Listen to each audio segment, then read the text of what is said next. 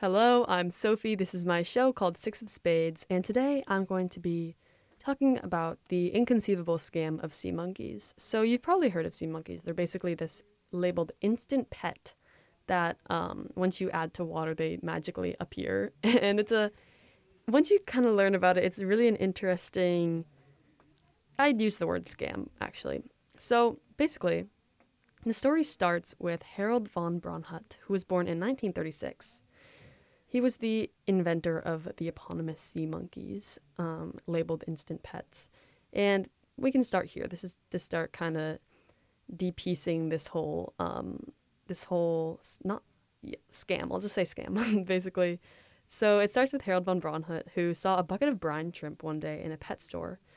And these brine shrimp are commonly sold as food for aquatic animals because they're small, easily breedable, and have one other ability, which I'll get on later. But this is where his idea basically came for these revolutionary idea for pets for kids, which would become which caused incredible sales across America.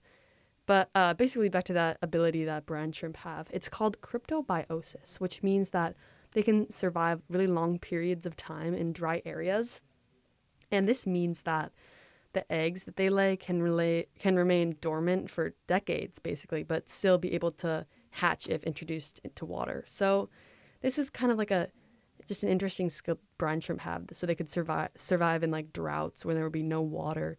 So obviously, if that happened when they were alive, they would just die. But they lay these eggs, and these eggs can survive in like these droughts with no water. But once it rains, they come to not come to life, but basically they are able to. I guess I would use the word come to life in this water and can survive from that.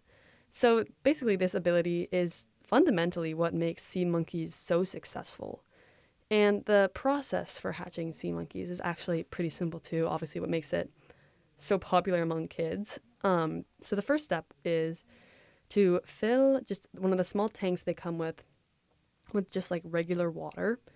And then you add packet number 1, which is labeled as water purifier, and you wait 24 hours exactly for the water to purify, which is if you've ever had like a fish tank, you would know that purifying water isn't necessarily a 24-hour process. I mean, at least for like a kid's toy, it's just strange. So that's like kind of red flag number 1.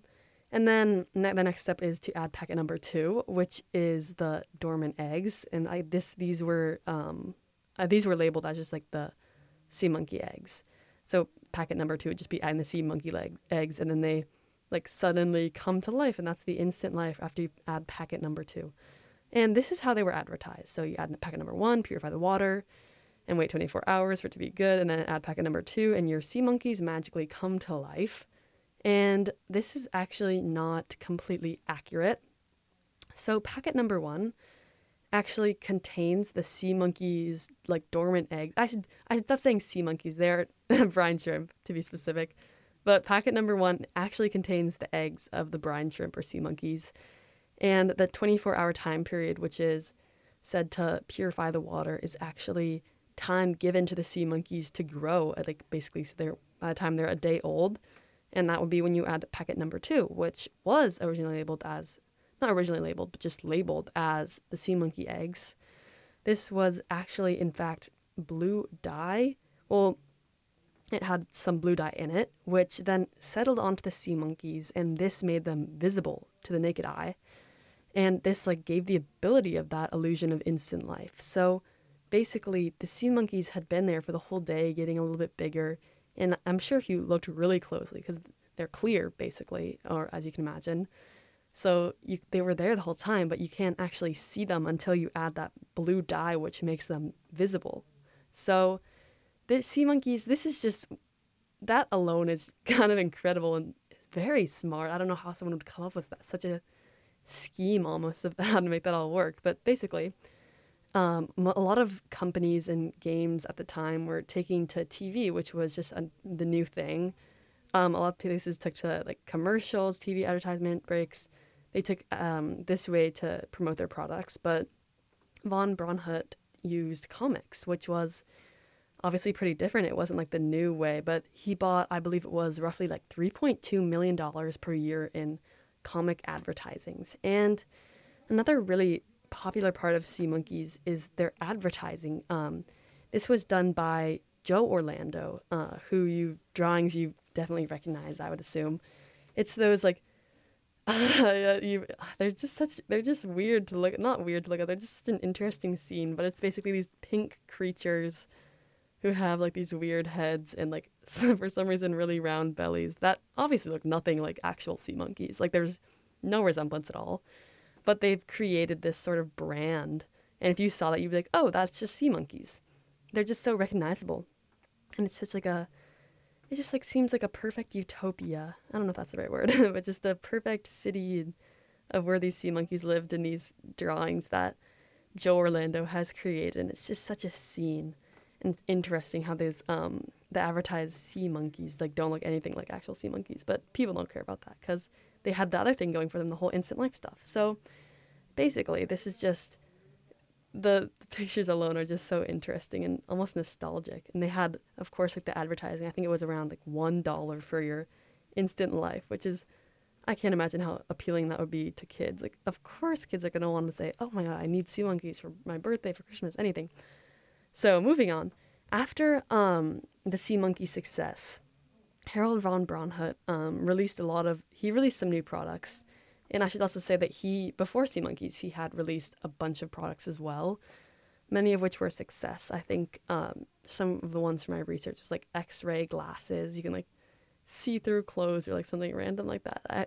I'd also be intrigued to see how he managed to make that work. But so he seemed like just a really interesting person to have all these inventions and creations that were so appealing to these kids. But anyways, after the success of Sea Monkeys, Harold von Braunhut released a new product, and I am forgetting the actual name, but it was basically like a whipless whip, which is pretty strange. But it was pretty different from his previous products, which had been so lighthearted and like appealing to like young kids. But this was just more of like a, not violent, but just like it took a different approach on what he had usually sold before.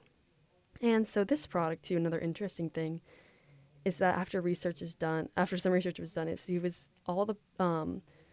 actually he might have even, I'm starting to blank on some of the stuff I found, but basically a lot of the profits from this product were going directly to an anti-Semitic hate group.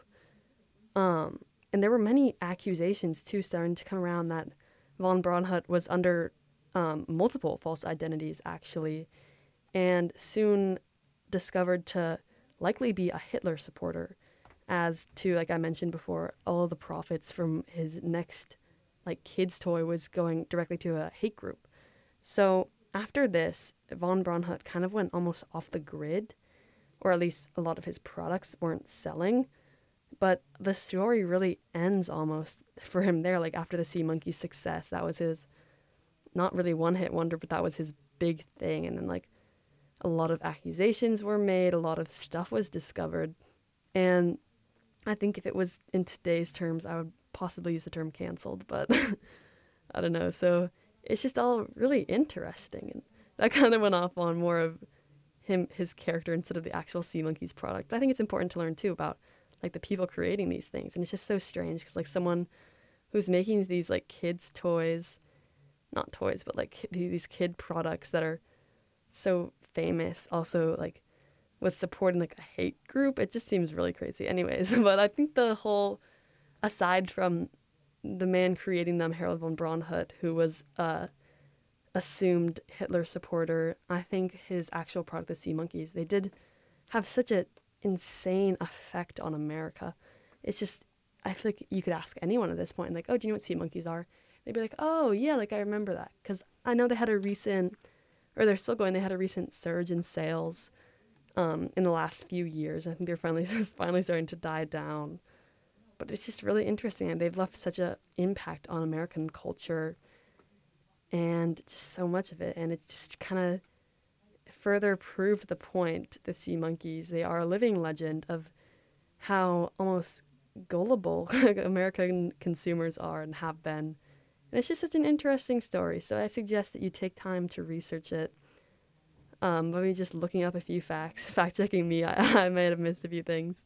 But it's just a very interesting story. Anyways, again, I'm Sophie. You're listening to Six of Spades. This is KMIH 889 Mercer Island, The Bridge.